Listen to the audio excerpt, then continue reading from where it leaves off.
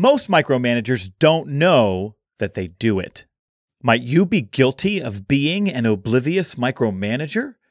Plus, some advice for a listener on delivering bad news. We've got lots for you now on Boss Better Now.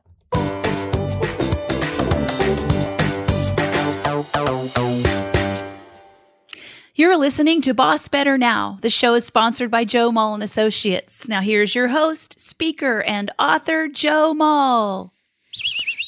That was like a big flourish there at the end. I really like that. I feel like you worked up to that.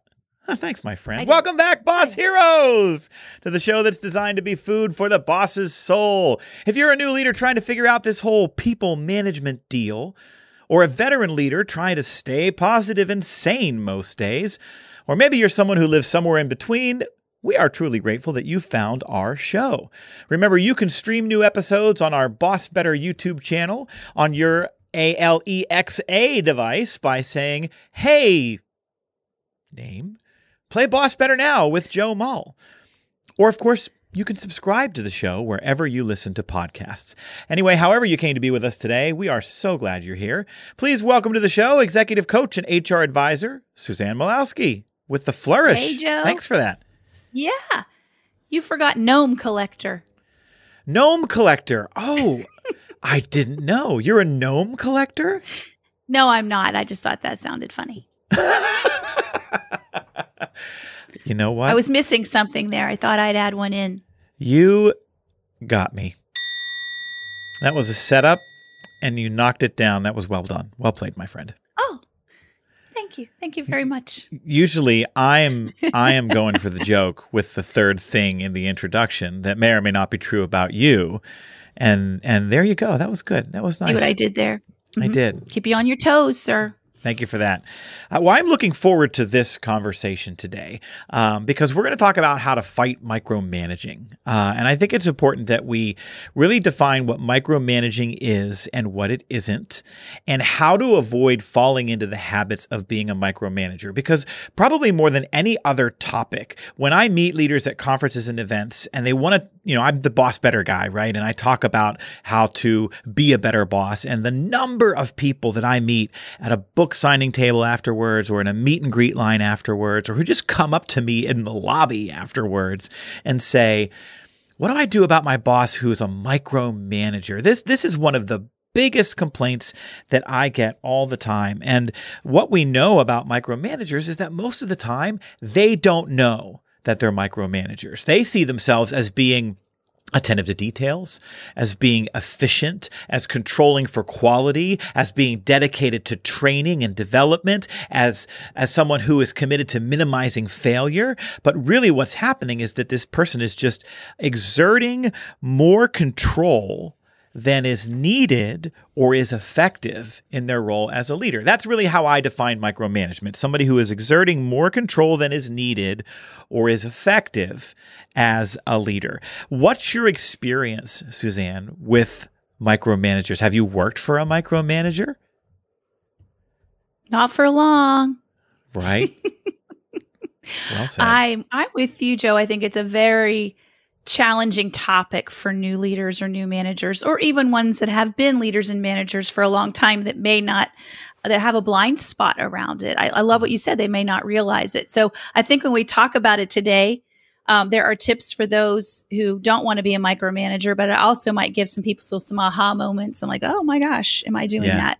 And a lot of times it comes from delegation, the idea of assigning work or giving up that control or handing something over. So a lot of times we have to look at where are you most afraid of, right? Yeah. What fear does this elicit when working with leaders and figuring out how not to be that micromanager? And what are you doing? What are the unintended consequences of being too much in the weeds with people? I don't think they recognize that sometimes. Yes. So we usually talk through those things. And, I think the one idea to consider is if you look at your team, you've got different people. They're humans, all with their own strengths and idiosyncrasies. So assigning work to one person may feel a little different or need to be a little different than somebody else. And I learned that the hard way a couple of times, over and over again over the years.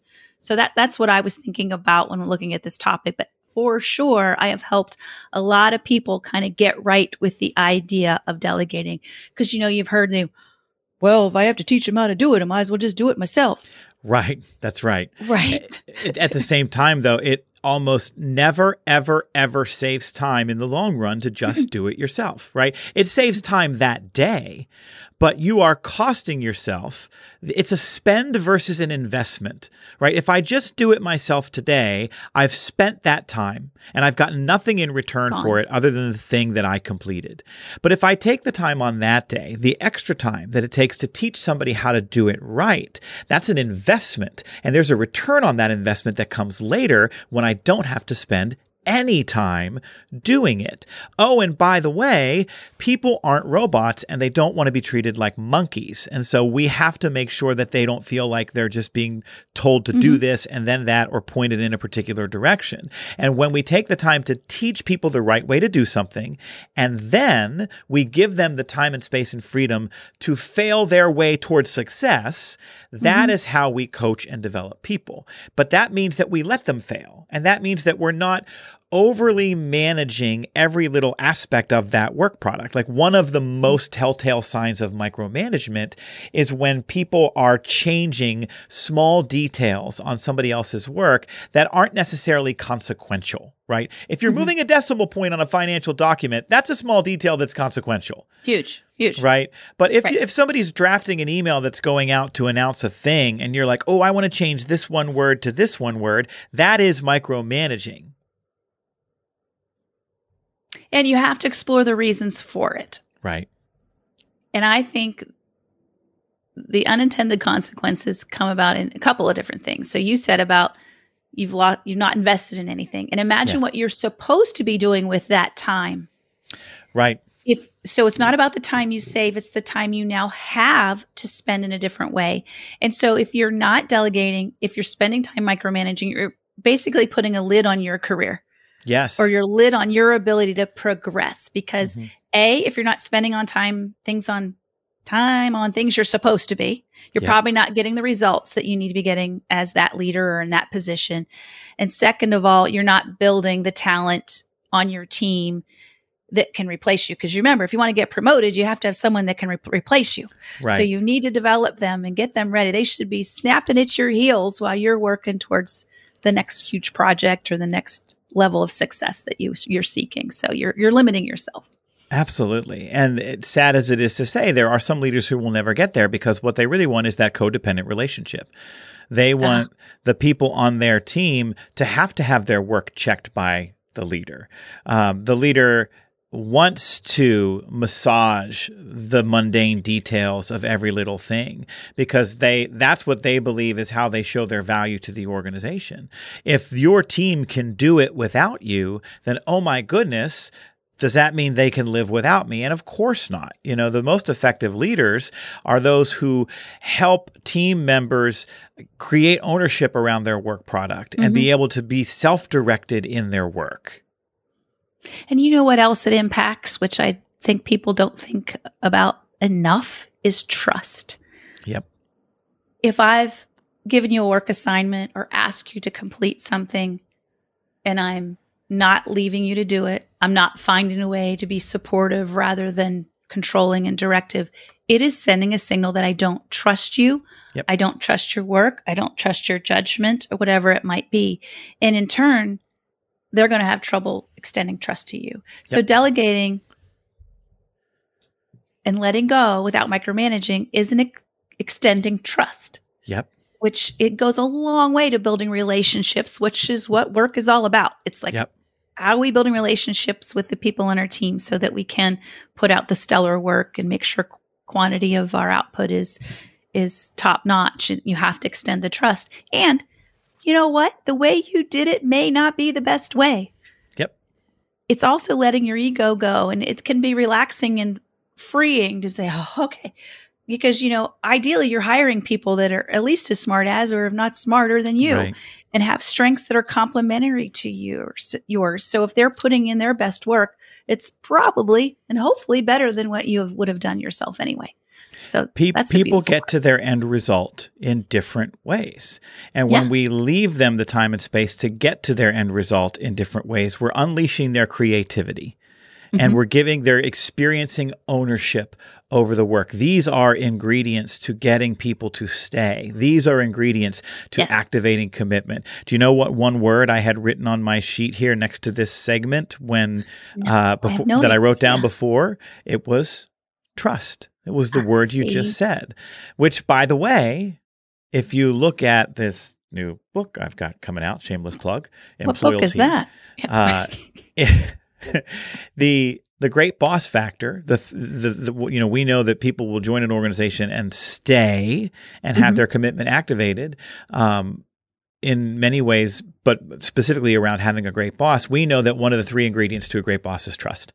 And I wrote about this. There's an entire chapter about trust in the book, and that leaders have to not just earn trust, but they have to grant trust. And when you don't grant trust, you're a micromanager. I was at a conference this weekend for entrepreneurs, and I was asked to comment if you could give one piece of advice to entrepreneurs who are trying to scale their business and who are trying to grow and get more done, what would it be? And I said, stop delegating tasks and start delegating responsibility.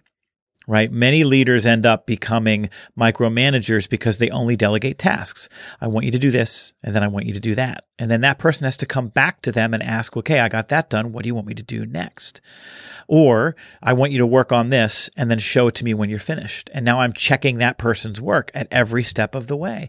And they become a bottleneck in their organization. Or if you're an entrepreneur, if you're a business owner, you become a bottleneck in your own business. You've hired people to get things done, but you've just exchanged one spend of time for a different spend of time. The first time you were doing it yourself. The second time, you're just checking work and reviewing it and giving feedback. What we really want is, as I said earlier, is to get to that place where people can do it themselves. And we do that by delegating responsibility, not by saying do this and then that, but by saying, you have responsibility for this entire category of work or this entire set of problems or this project.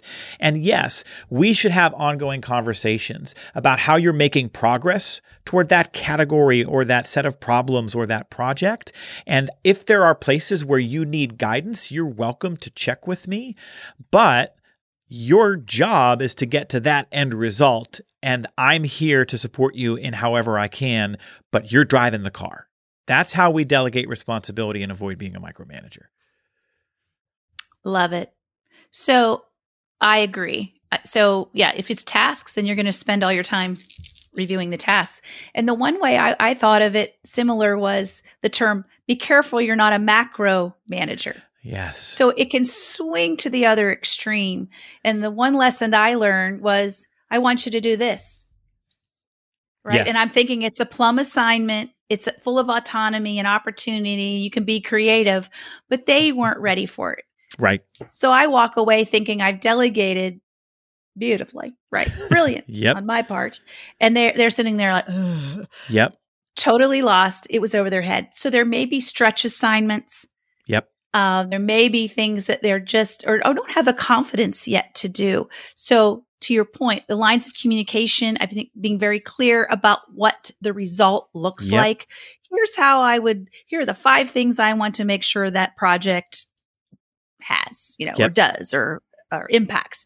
And sometimes you have to think about it, because if you were doing it, you might have just started and not thought a whole lot or brought together those very clear things. You just would have gotten there. So I know that was hard for me. I'm like, wait, you want me to think this through to the end? Yep. Right. And because I had, she came back and said, you gave this to me. I don't know what you want. Yep.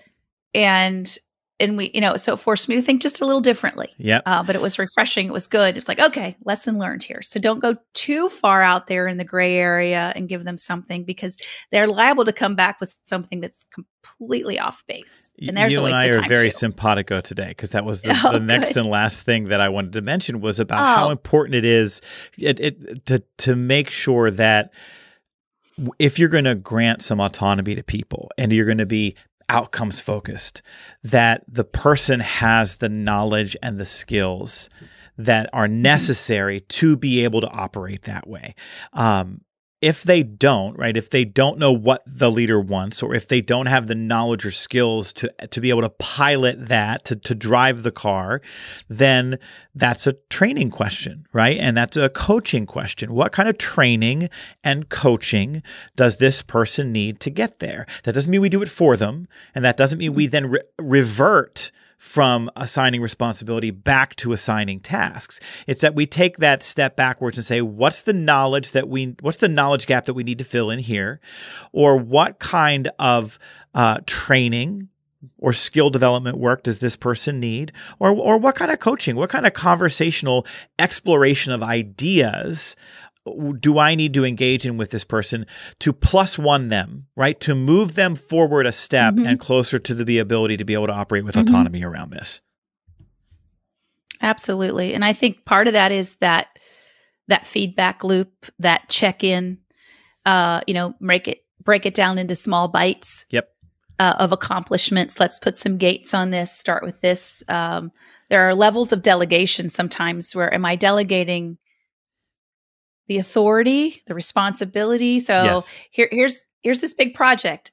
I'm going to ask you do X that's in service to the bigger picture. Or I'm going to give you the bigger picture, but here's the steps that we'll walk through together, or I'll give you feedback on along the way. So we haven't, gone down completely the wrong road by the end. So, and sometimes we do that well by setting goals. This is where our practice of goal setting can be so, and to quantify them for people. So I just was going through this with my team as we are putting things in place, all the stuff that we have to do to support the book launch. We're dividing it up amongst the people on our team. And I originally was writing what I wanted each person to do in a too generalized kind of way. So, for example, kind of pulling back the curtain a little bit, we want to send the book to be reviewed, right? Among different people who review business books.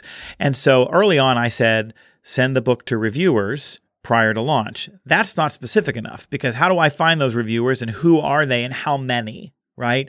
So that converted into identify up to 40 reviewers who have previously reviewed like books and mail them a copy with a request to review by May 1st.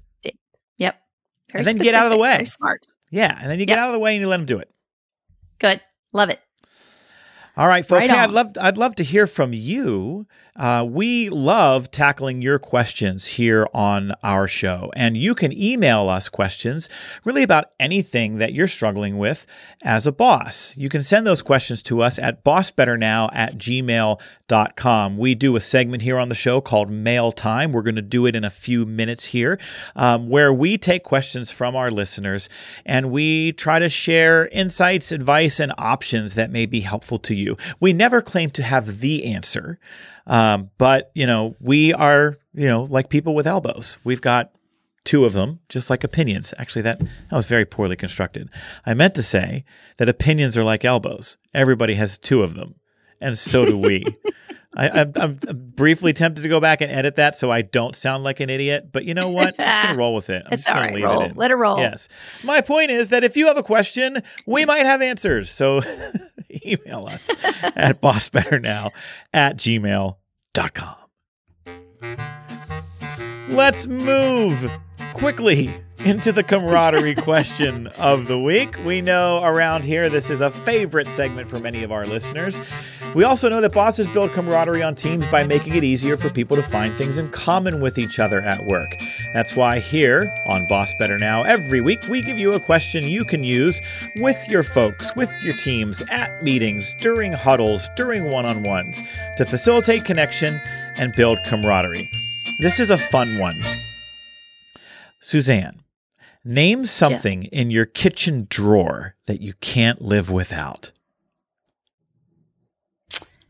I have lots of kitchen drawers.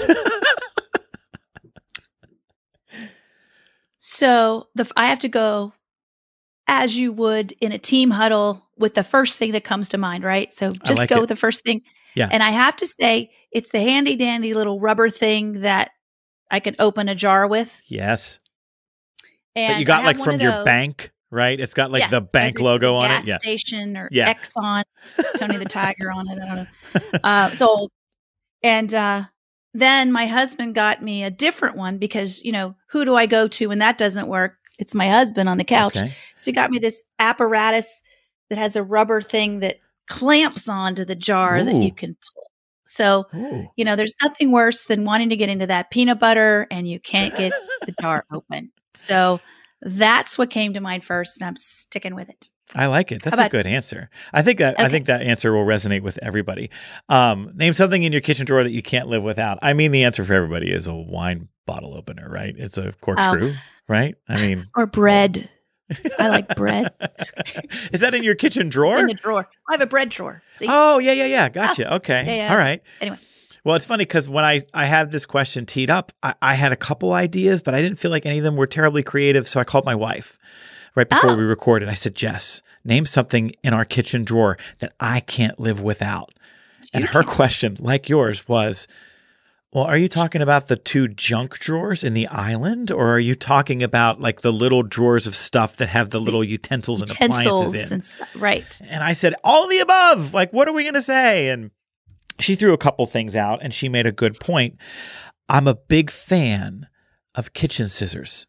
Do you have kitchen scissors? Oh my gosh. I have a pair for food. Yes. Only allowed to use that for food. Yes. And these are for every else. I'm tired of there being food on my paper scissors. Yes. Ew.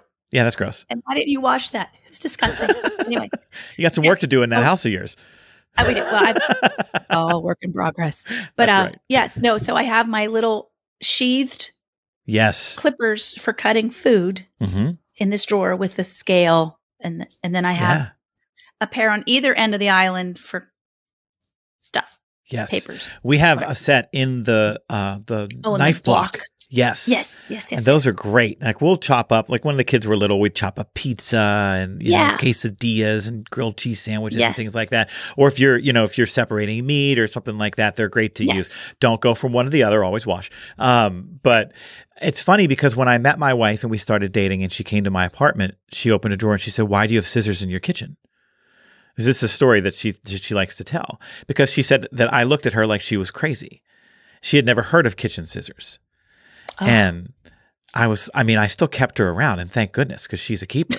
But it wasn't a deal breaker. Could have gone sideways right then and there, But now we have I know we have 2 pairs of kitchen scissors. One's in a drawer and one's in the wood block. And we use them. And of course, then you have kids and they grow up and they're like, "Oh, I need scissors. I'll just grab these." And you're like, "No. Those are the kitchen scissors." Right. That's my husband, though. Yeah. Yeah. We're all a work in progress. Right. But now I use them to open bags. I'm tired of pulling on stuff, or I could never find that little thing where you're supposed to be able to rip the bag open. I just the scissors and take it off. Pull not out, messing around anymore. Cut the plastic, rinse them off, back in the drawer. It's over. That's right. Not the food scissors. I mean, that's the paper scissors and the food scissors. Completely different thing. It feels to me like you've got like several different kinds of scissors within reach, each of which carries its own designation. A little bit. Maybe it's too much, but yes. No, I feel like you're winning at life. Okay, I am. And that's the camaraderie question of the week. All right, folks, we're about to do mail time, but if you don't mind, let me just quickly mention that here in the month of January, my new book, Employalty: How to Ignite Commitment and Keep Top Talent in the New Age of Work, is available for pre-order. If you are interested, we would be so grateful if you would go and pre-order it at this time.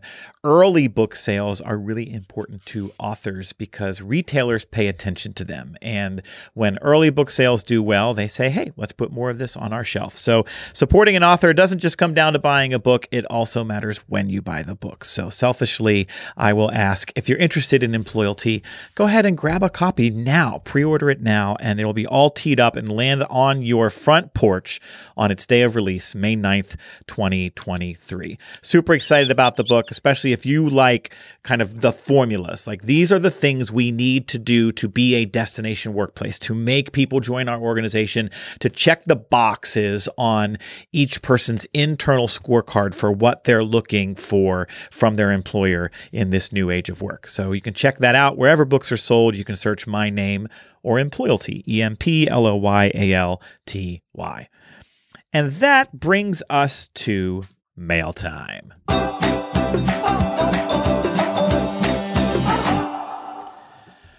All right, Suzanne, got this email a while back, ended up corresponding with this leader a little bit. Here's the message. Joe, our leadership team is going to have to pull a team together and tell them that their location is closing. They'll be offered the chance to relocate, but the next closest location is several states away, so the result is that many here will lose their jobs. We're a tight-knit group of really good people, and I want to deliver the news as delicately and compassionately as possible. I also need as many of these folks as possible to keep working for several weeks before closure. Any advice for delivering this kind of bad news? That's from Peyton in Nevada. And I waited a while before sharing this question on the show, just in case any other folks in that organization listen. And I know that this conversation has already taken place. But let's talk through this a little bit, Suzanne. The first thing that I shared with Peyton is that first and foremost, this entire conversation is about empathy. And it's about leaving space for people to experience the wide range of emotions that they will experience upon hearing this news. We are injecting instability into people's lives. We have jeopardized someone's ability to heat their home or buy their kids medicine. So let's not expect that people are going to snap right back into snap into acceptance quickly. This will be jarring for folks. And so the first piece of advice that I gave her is, if possible, to try to tell some of the other managers a little bit ahead of time so that they are prepared to support their direct reports. Give the managers a little bit of time to at least start to get their head around the idea so it's not a huge bomb being dropped on everyone. Because after you share this information with the group, ideally those managers can connect in one-on-one conversations to support people, empathize with people, and find out how they're doing. The other thing that I told her is that sometimes when we have to deliver bad news, we try to put it into packaging that goes down a little bit more smoothly, and that's not necessarily going to work in this kind of situation. Being direct and concise while delivering the message compassionately is going to be important. So I told her that if this was me, I would pull everybody together and I would say, I need to tell you something that is very hard to say, and it's probably going to be even harder for you to hear. But we've been informed that this location is going to close. And then I would just move right into, I would leave a moment, a beat, a space for people to digest that. I would give them a sentence or two about why. And then I would go right into, here's what this means for you. And then you go into some of those options. But this is not a 15-minute monologue. It's not a long speech. It's just the facts. And then you just pause and say, I know this is big news that has a big impact on your lives. What questions can I answer? And then you take any question that comes. Mm-hmm. Let me stop there before I go any further down the line here. Give you a chance to react to the question, Suzanne. Absolutely. And it's unfortunate that Peyton, needed to even have this question to ask. But it shows that it's important to her, right, that we get it right. You only have one chance to kind of give this message. So I'm totally in line about the empathy part, about setting it up very quickly and then putting the message out there, letting it sit. You've got to be direct, no hemming and hawing around, no big, we've tried everything speech before you say it, no apologizing in advance. It's more of a, this is going to be difficult. The one thing that I've done in the past in preparation for this, so this could help those managers you want to give the pre-advice to, is sit down, with a couple leaders, your HR person, and brainstorm some of the questions that you believe people will have and be prepared with those. Your managers may not know what's okay to say and what's not okay. Yeah. So we prepared the talking points, which is are anticipated questions the most difficult, and give them some opportunity to review those before you give the announcement, so they're prepared to have those one-on-one conversations, because they'll be nervous and upset too. They may be ones that know they are losing their jobs, but they have to stay professional and above board. So give them that content to help support them. Yep. But it doesn't mean they can't be real. They don't, you don't need to read from the page. We just want to give you information so you're informed, because you want to be as transparent as you can. But we don't want people making things up or supposing anything, right? It's, it's where rumors can start, or misinterpretation of facts. Yes. So give them the talking points and think it through. And your point about rumors and misinterpretation is so well taken. I remember a conversation I had with an executive last year who called me. This is a client I had worked with previously, and there had been this massive rumor spread about the financial circumstances of the organization and that they weren't going to be able to make payroll, and people were panicking. And he said, I don't know where this started. We have no problem making payroll, but people are freaking out, and I don't know why this happened. And we traced it back to a meeting that had happened a week or so before, where the chief finance officer was giving an update at a large meeting of employees. This was in a hospital, and was explaining that because of the pandemic, surgeries were way down. And so the revenue from surgeries was way down. And so they're having to be thoughtful about spending in the year ahead. And so, he said something to the effect of, we need you to be careful with the amount of paper you're using in the copier, and just kind of this general sort of penny pinching sort of request. Yeah. And it didn't occur to the CFO to put some context around, here's what this means for you. We're fine financially. We're not having any struggles with the big picture. This is a little picture thing, but we appreciate everybody pitching in. He didn't say that. He didn't think about what are people's imaginations going to fill in as a result of hearing this information? What do they care about the most? They care about their jobs, their finances, their stability. And so unless we speak right to that, to allay their fears, the brain makes up a story, and that story turns into a rumor, and a week later people thought that they weren't getting paychecks.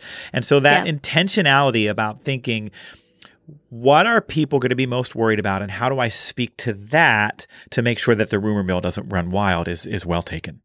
Yeah, you want to spend the time to think that through. You're right. People will fill in the gaps with misinformation if they don't have it. The other thing I want to share, there was an article about there's some massive layoffs, as there are across the country these days, and there always will be, right? It's part of business, unfortunately. And I think you spoke to something on LinkedIn recently about it. And what I learned in HR is that why can't we tell everybody? But did you know there are requirements, maybe different by every state, that you let the state know first before you let your employees know? Wow. There are loops and disclosures that you have to let someone know. Like if it's a X percentage of employees or 100 or more employees, I don't pretend to be an expert on it, but I know you have to give notice to certain entities before you tell your employees. I did not know that. So, I know that companies have to go through a lot of stuff before they can announce or declare a layoff.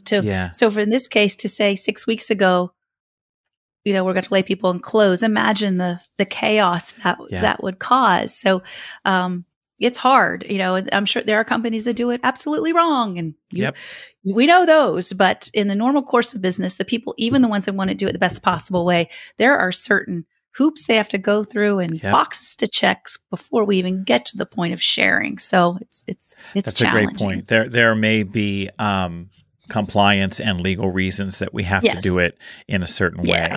I think the takeaway for leaders here is really dialing into, how do I do this in an empathetic way, and how do I speak to the fears and worries that this is going to trigger for people in the room. So Peyton and I did have a conversation about this. One other thing that I did tell her, she asked about, I need as many of these people as possible to keep working for several weeks before closure. If you know that you're not going to relocate to the other place and you're going to have to find a job, it's very common for people to go, okay, I got to find a job right now. And then they'll leave prior to the full shutdown. But let's acknowledge and never ding people for that, because they've got to take care of their families. They've got to feed their kids and heat their homes and buy medicine. And so we're never going to look upon folks with that situation, when they've secured new employment and chosen to move on, with any kind of disdain. That's important.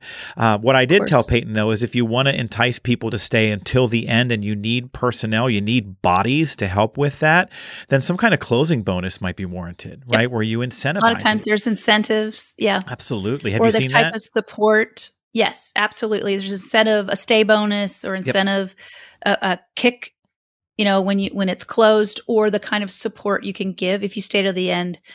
There are also benefits such as, a job counseling, resume writing, job search support. Those might be things that kick in after the fact, so you don't feel like you've stayed and wasted all this time and don't have a job. They'll give you that extra support. So all kinds of incentives. And typically it's the staff, you need it to go down by attrition to some ideal level before closing. But And the other thing that Peyton and I talked about was just how important that this announcement isn't the only communication. Like it's the announcement, and then it's followed by the one-on-one touches for the direct managers, and then that continues. And there's really a commitment to over-communicating at this point with the folks who are affected, and recognizing that they're going to have to go home and communicate this to their families. And so maybe even providing additional materials or information or being available to answer questions. And when you get questions that you don't know the answer to, not being afraid to say, I don't know the answer to that right now, but I will try to find an answer for you in 24 hours. Not just, I don't know, and not don't just make it up, or I don't know, or, and try not to be the complainer. You are hurt. You might be scared as that leader, but your job now is to be the good, constructive leader. I would also be careful, it's not that you can't feel emotion, but try not to be Norm from Cheers when you're having these conversations, right? They're looking for you to be not a pillar of strength, but at least a source of kind of confidence and support from a place of strength. Yes. So try to, go somewhere else or reach out to someone else if you need to have a breakdown or you need that support, but try to be that support for your team. Yes, absolutely. Great advice. The epilogue here, I was looking for the word. It wasn't there for a minute. The epilogue here is that this conversation went about as well as it could. I was told that these leaders really leaned into empathy and to caring and to wanting to have people feel supported. And when she followed up with me later, she told me that there were a lot of comments about how caring the leaders were toward the people who were experiencing this shutdown, and that there just very quickly became a general sense of, we're going to be okay. We'll all get through it together. We'll all take care of each other. And, but people were just sad that this little family that had been formed and been together for years was going to break apart. And so they're moving through that together. But general consensus was that the leaders handled it really well. So kudos to them for focusing on the humanity of the people involved. Really important. For sure. And good luck to all of you out there who are in that situation. You know who you are. All right, folks, that's our show for today. If you liked this episode, if you got something out of it, you know what would be amazing? Share it. Go on your LinkedIn page. Share this episode. Share a link to bossbetternowpodcast.com. Tell other folks how much you enjoy this show, and you may end up providing a resource to other leaders who are striving to create the conditions for people to thrive at work. Imagine the impact we could have on the world if we could fill workplaces with better bosses, if we could help employees have a better experience at work. That's really what we are setting out to do with the work that Suzanne and I each do in our own practice and with this show. So we'd love it if you would share us on social media and tag us. Tag us. We like to be tagged in the social media kind of way. For now, thanks for all that you do to care for so many, and we'll see you next time.